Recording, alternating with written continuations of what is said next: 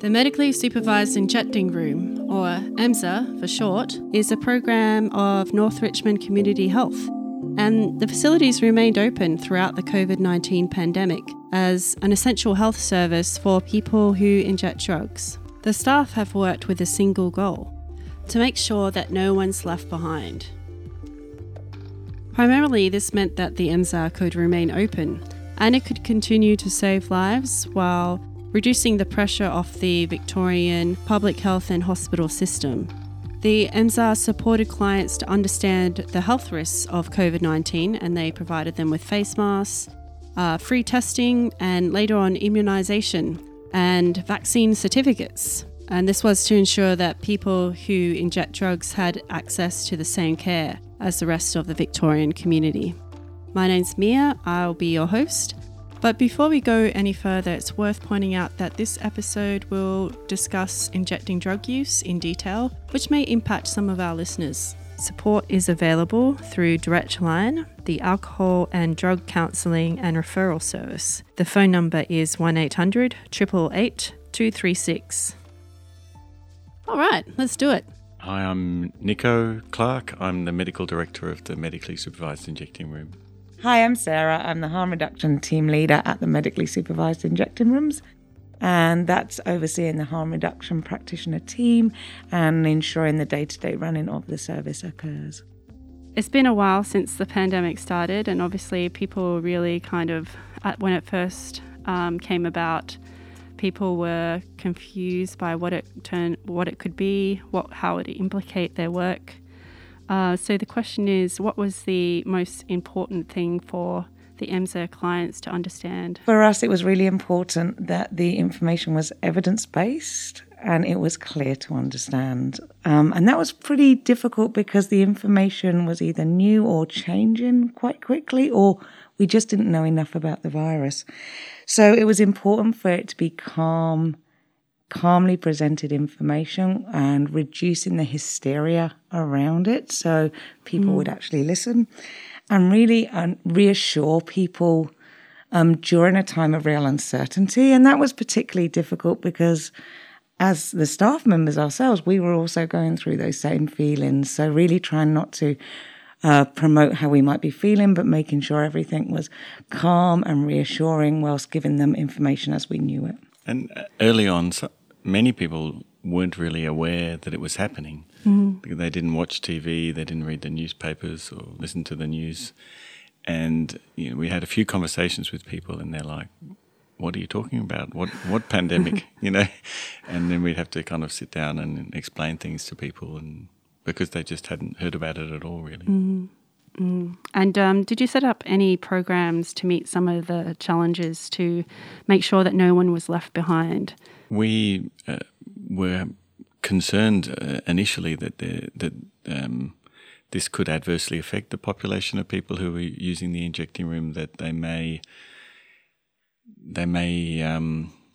struggle because they didn't have anywhere to live, and they may struggle to isolate. If they were required to isolate, then they may struggle to be able to continue to live their normal existence. We anticipated that many people may struggle to maintain their pattern of their regular behaviour in this kind of changing environment, and so we kind of offered people a range of supports to if they wanted to pharmacotherapy to enable them to stop using heroin. Typically, we kind of tried to make that available. Or if they wanted to stop smoking, initially we weren't sure what impact the smoking would have, and many of our clients smoke, so we were offering nicotine replacement therapy for everybody. But the main thing that we offered early on was to link people into the housing support services. The government stepped in and made a lot of accommodation available in hotels and that were otherwise empty. And we worked closely with Launch Housing to kind of find a lot of people temporary accommodation in those services. That was a real game changer, I think, for a lot of clients as well, because I think there was an added bonus to that, which I hadn't thought about, that by putting everyone in accommodation, suddenly other aspects of their life could improve. So I remember one client coming in and usually had his visits were quite difficult. And I remember he came into accommodation. So first of all, his visits lessened a bit. But secondly, he talked about the amazingness of being able to have a shower whenever he wanted. And consequently, as a result of him being housed, we saw really positive behaviour change from him. And I just thought, well, there's added bonuses to housing people through this crisis. I guess one of the other things we had was the Remaining Connected Telstra project, where the department funded a grant, and we were able to purchase phones with prepaid data plans, and we were able to allocate those to people to remain connected should they suddenly have to quarantine, or just even that a lot of their normal services had to close down where they would get free Wi-Fi or remain connected to other people. And so the idea of these phones was that they could continue to do that despite these other services closing down.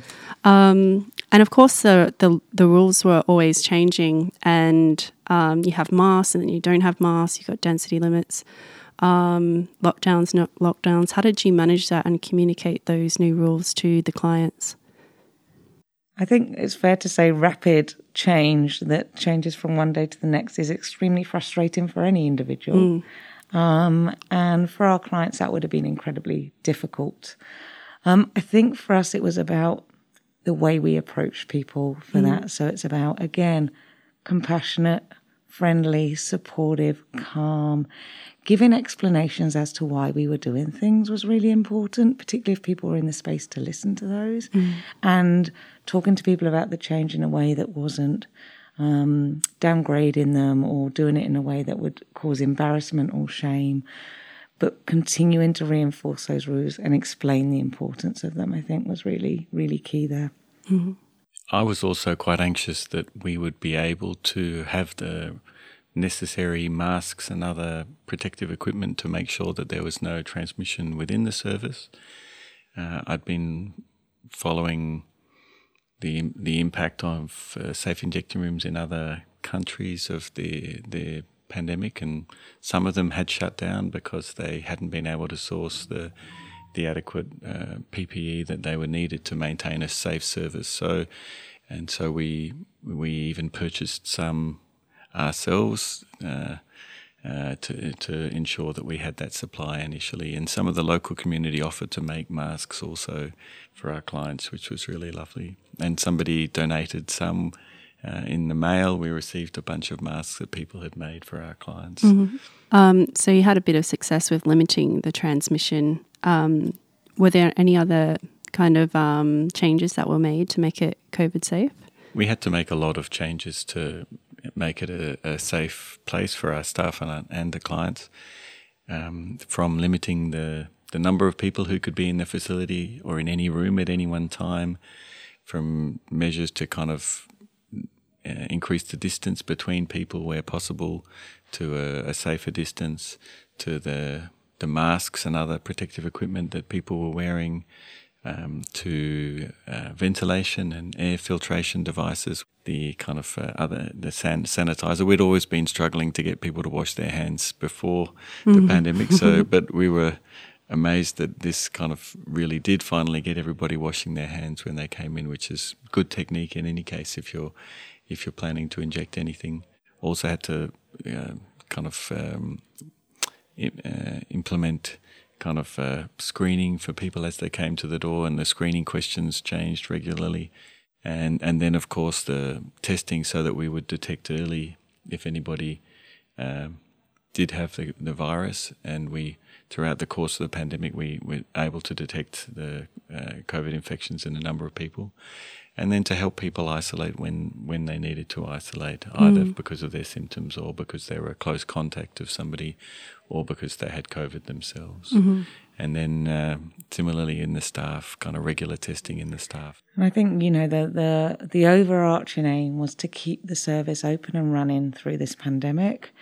And so what we found, I think, was a lot of our clinical and medical aspects of service delivery remained, Whereas some of the more, I call it the humanizing elements of the service. So the spaces where we could build up relationship and rapport, the having a cup of tea with a client in aftercare, the giving out of food that was able to be eaten on site, all of that had to be stripped back, which was incredibly difficult because it was some of the spaces, some of these things we did allowed for great engagement with people, which was tricky because these tools that we'd relied on were then stripped away and taken away from us. So staff had to work even harder to either keep relationships going or build relationships with brand new clients who only knew us through a mask and gown. And then things like the management of overdoses became more complicated.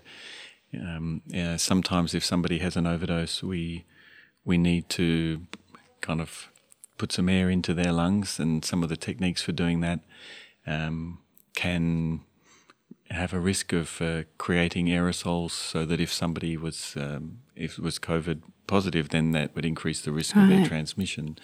So us and also ambulances and hospitals, we kind of had to introduce different measures for managing people in that circumstance. So for us, that meant we changed our overdose management protocol so that we gave a higher dose of naloxone, the opiate antidote, to start with, to reduce the need for the risk for us to breathe for them. And in our case, we do it with a bag that goes over people's face, like a bag valve mask. Right. And then we also had to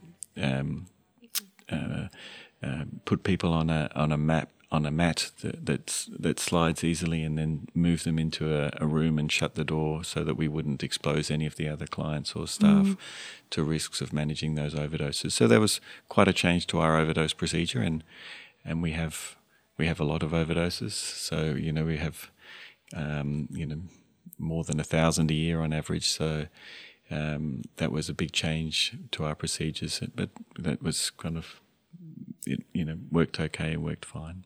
I had the honour of going on a grand tour the other week, and I was really taken aback by the staff's treatment of clients. It was just dignity and respect. I mean, you should expect that, but at the same time, I can imagine that's not what you're used to in the community. And I just wanted to make a note of that, first of all. I thought that was really pleasing to see.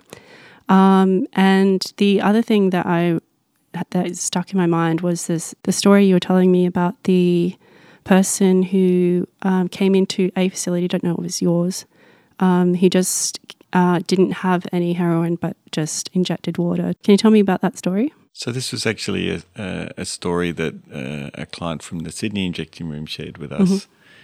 Just last week, she'd made a little video to say thank you to the staff who she'd built a relationship with over the years. And in that video, she tells the story of how it meant so much to her, exactly what you said before, that to be treated in a respectful way. Because the rest of her life circumstances were such that wasn't something that she was experiencing much in the rest of her life, and that sometimes she would just come in just to experience that and to kind of see the staff there, and she would pretend to have something to inject and just injected the water.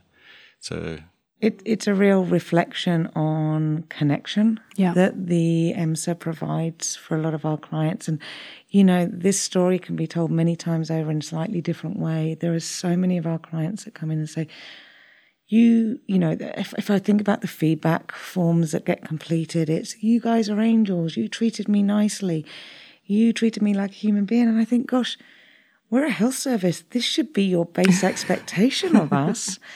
I understand why this is a surprise for you, but it shouldn't be. And that's always a bit difficult, that, it continues to be, there's so much stigma and discrimination out there to people who inject drugs.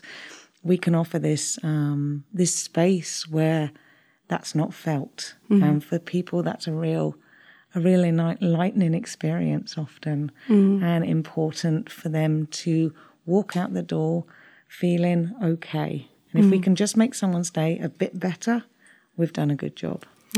That same client who shared the story of injecting heroin shares another story in which she she says that so much had she been treated in a particular way by people that she started to believe that was the truth about herself, and that the way she was treated in the injecting room enabled her to kind of see herself as somebody worthy of respect, and to see herself in a positive way, and to kind of then have the capacity to imagine living the life that she wanted to live. And she describes that as being a really pivotal moment in her story. And as Sarah says, we've had really many clients who've come in and just talked about that how powerful that is for them. They're not so often concerned about the risks of overdose, but to be in a space where they feel like they're valued as a human being is the thing that's of most value to them of coming to the injecting room. I'd just like to talk a moment about our clients, because they are an incredible group of people. And the only thing that links everyone that walks through that front door together is the fact that they inject drugs. Everyone that walks through the door is a different individual human being with amazing qualities to them. A lot of our folk have suffered major trauma in their life or other disadvantages and setbacks, which have meant that maybe they find it harder to navigate the world in normal societal views.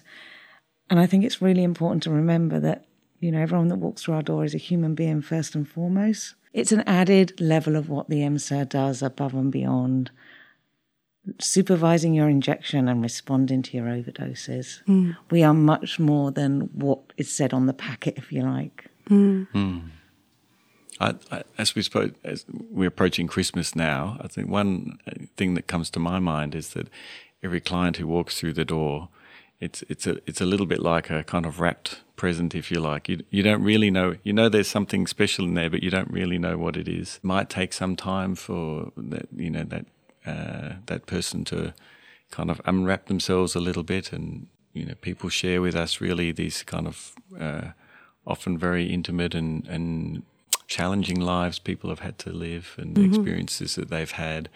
And then, sometimes when I look into either the injecting room or the kind of aftercare area where might be a number of clients sitting there, and to know some of those stories and what people have experienced, and to think that they've still have the trust in other people to come to a facility like ours, put their trust in us to look after them, and to kind of support them in different ways, and to kind of offer them with some of the services that we have on site and that we link in with other people.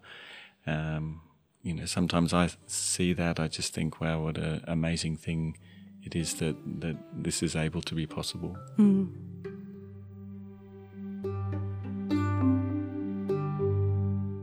Outside the medically supervised injecting room, I spoke to some clients who were happy to talk to me about what the clinic has meant for them over the last couple of years. Did you have, when the pandemic came, was in full swing, were you concerned that you might not be able to access the service? Yes, very much so, because as I said earlier, it's safety.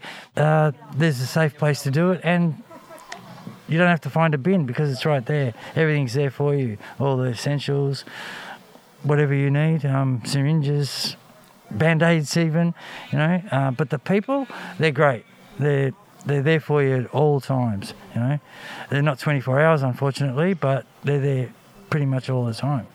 Okay, so I think it's a great facility considering how many people had probably passed prior to this without this facility being here. But for me, it's just somewhere that I know that I can use in a place that's safe, and that means a lot of different things. It means obviously safe is in terms of you using fresh equipment all the time. It's you're monitored, and if anything does go awry or whatnot, you've definitely got the support and the right medical people there to be able to help you or give you an Arcane or whatnot. Whereas if you had to use, it takes it off the street a little bit, and that's sort of what it means to me, I guess. Yeah, making people realise that it's not a criminal issue; it's an actual health issue.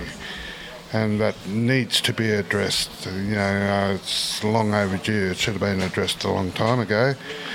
And the staff here, they try to provide the best service they possibly can, and they support us in safe use, but also they support us if we need to speak to a social worker or something in regards to putting out ideas on how we can use safely, but also if we're thinking about trying to get off the drugs, and that they support us 100%. So, did they help you out with any housing when you came out of the being incarcerated? Yes, definitely 100%. Like as I said, I was incarcerated for a long, long time, and I've been in that revolving door. Once you go through, you sort of get stuck in a revolving door, in and out of the system all the time. And before the staff here, the longest I've ever been out was for 3 months. And now that they've been supporting me, I've got accommodation. It's the first time I've ever had housing, and I've been out for nearly 2 years. So I can't thank the staff enough for the assistance they've given me.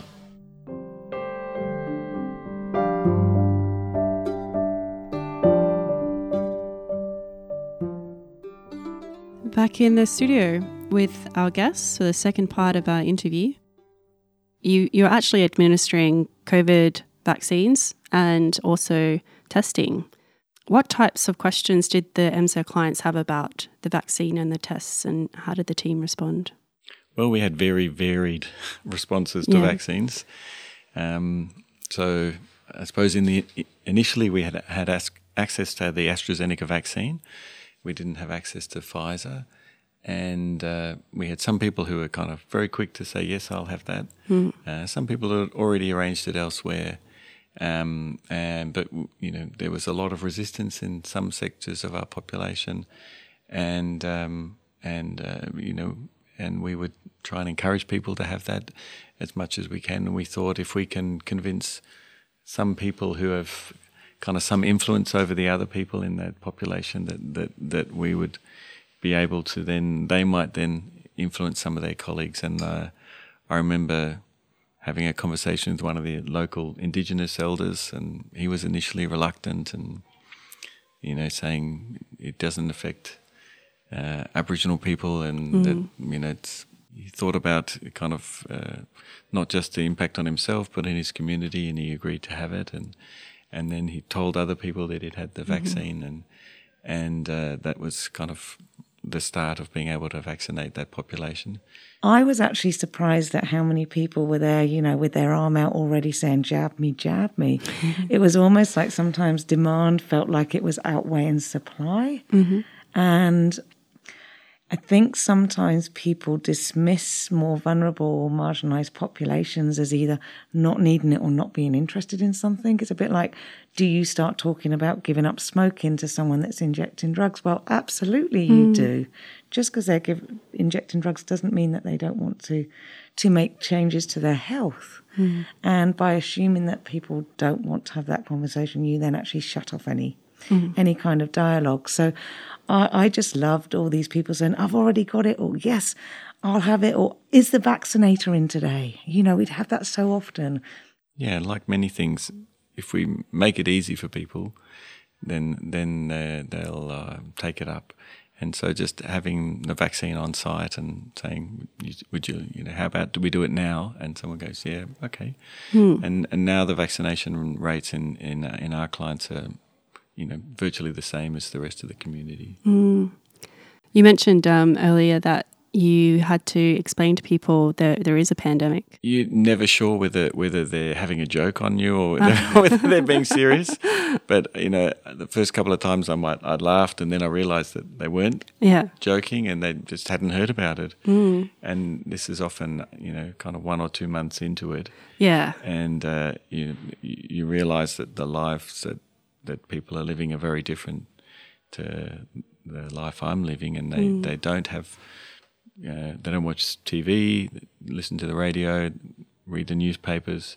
don't have those same conversations with people, and that their access to information is really limited, and then to kind of to have that conversation. I imagine how I would feel if I'm, this was both at the injecting room but also in my work at the hospital. You're talking to somebody you've never met before, and they're telling you that there's a global infection that's kind of limited everybody's capacity to leave the house, and how that might feel for them. But that was, yes, you could see people's kind of brain kind of processing that. And I think some of those building blocks of work that were probably done in those early days about explaining to someone what this virus was about and when it was having no impact on their lives probably really helped later on when we went into lockdowns or mask wearing or all these other restrictions that came in.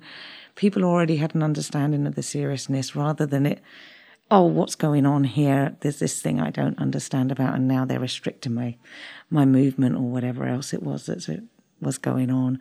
And so I think some of those early conversations would have helped our client group get on board early enough to wrap your head around it before it got super serious. And I think that was probably useful.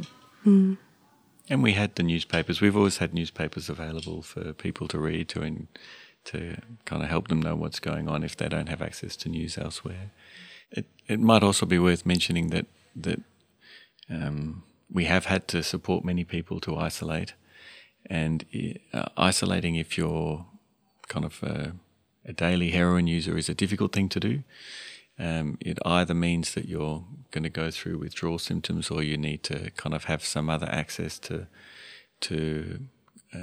opiates for that period of time, so that you're able to effectively isolate and reduce that risk of transmission. So we would often have to work with people to quickly get them access to kind of prescription opioids that we could deliver to them in a safe way that would help them stay at home for that period of isolation that they needed to undertake, and then to support people often to have the basic provisions that they would need to be able to isolate as well. And many people took that as an opportunity to kind of look to kind of treatment options so that they could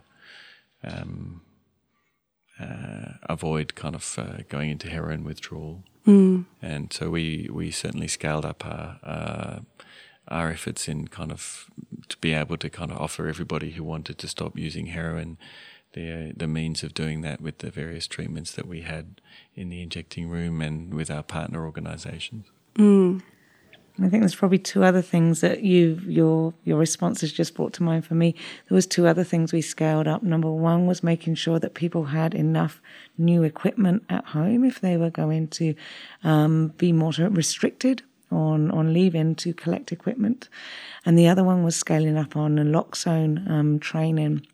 So naloxone is the drug that reverses opiate overdose, and we've always trained clients on the administration of it, when to administer, and to also provide them with naloxone to have in other settings when they're not in the injecting room. And so that was really important as well, knowing that a lot of people had suddenly gone into single room hostel accommodation or hotel accommodation, or were needing to stay at home for longer periods of time. It was really important that they had both these things available to them. Have we talked about COVID tests? When we started to see more infections in our community was the time when we also started to have more COVID testing capability. So we managed to get the on-site Gene Expert PCR machine, which we use for hepatitis testing, also has the capacity for the accurate PCR testing in 60 minutes. We weren't quite sure what the impact would be of those infections at this point, and so we'd maintained that for a couple of weeks before we realised that, in fact, the risk of those transmissions from people who weren't face-to-face contacts was low, and that we didn't need to do that anymore. So yeah, it would definitely we put some onerous requirements on our clients. But that being said, something like asking our clients all to wear N95 masks whilst in the building was a game changer for the risk that then exposure had to them. So wearing a mask when you were in the room with someone who was COVID positive versus if you hadn't, very different outcomes. And I think it was once, I remember clients seeing how wearing the mask benefited them long term. And I remember one client came to me and said, "Sarah, I should have listened to you." And I said, "What do you mean?" He said, "You kept telling me to pull up my mask, and then I had an exposure and I got COVID, and I should have listened to you and kept my mask on." And I said, "Well, you just need to remember to listen to me from here on in." And he had a little giggle about it. Yeah, so since we've been giving the clients the N95 masks, we haven't had any exposures within the injecting room within the clients. What would you like the community to know that they might not know, or what would you want them to consider when they think about the MSIR facility?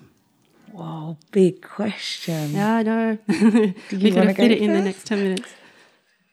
I would encourage people to kind of have an open mind to who might be using the service, what kind of experiences they might have gone through, and what might be taking place in that service. And our experience is that, you know, people come because they've had really challenging life circumstances, often when they were young, and it's an opportunity, you know, in that environment to kind of gradually kind of unpack some of that and kind of start to put themselves back together a little bit for some people.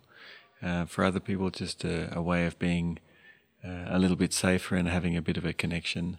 It's also a place where a whole range of services that many of the people who use the facility need and haven't managed to get organised to have access to in the past are kind of located on site. It's really a kind of alternatively designed way of providing those services to that population in a way that they're kind of more likely to be able to take them up, and a lot of things that are taking place in that building, hepatitis treatment, opiate pharmacotherapy, housing, legal support, wound care, oral health care, overdose training, kind of mental health interventions, food.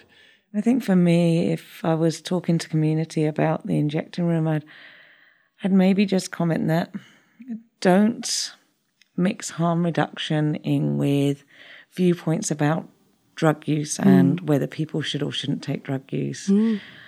The purpose of the MSIR is to meet people where they're at. And, you know, that old kind of saying that no one as a child says, when I grow up, I want to have dependencies on drugs. Yeah. And to remember that, you know, everyone has their own pathways. Some are more challenging than the others, and for some reason, people have ended up at our door. We are supporting people where they're at to hopefully allow them to be safer, but also to make changes as and when they're ready, and we're there to support them to do that. I don't know, I just think drug consumption rooms, injecting rooms more specifically, are an absolute crucial part of harm reduction and should be available in the right places to the right people, because without them you end up with higher levels of death, but also other damages caused by problematic drug use. And you know, as well as the many clients I've had the pleasure to meet through this process of working in this injecting room, it has also been a privilege to kind of get to know many people in the local community as well, many of whom have had people kind of injecting in the laneways behind their house, some of whom have had relatives die from heroin overdoses, and to hear that they want everybody in their community to be looked after, and that they don't like to think that there's somebody injecting in their laneway who might, you know, die overnight, and so knowing that there's a facility that can provide that support, many of the local community members have said to me that makes it for them improves their quality of life, and that they feel kind of happier that everybody in their community is being looked after, no matter what experiences that they've had or whatever challenges that they're facing. And so while I think it some people get anxious about it, there are certainly many people who kind of really feel that it has improved Richmond as a place for them to live in.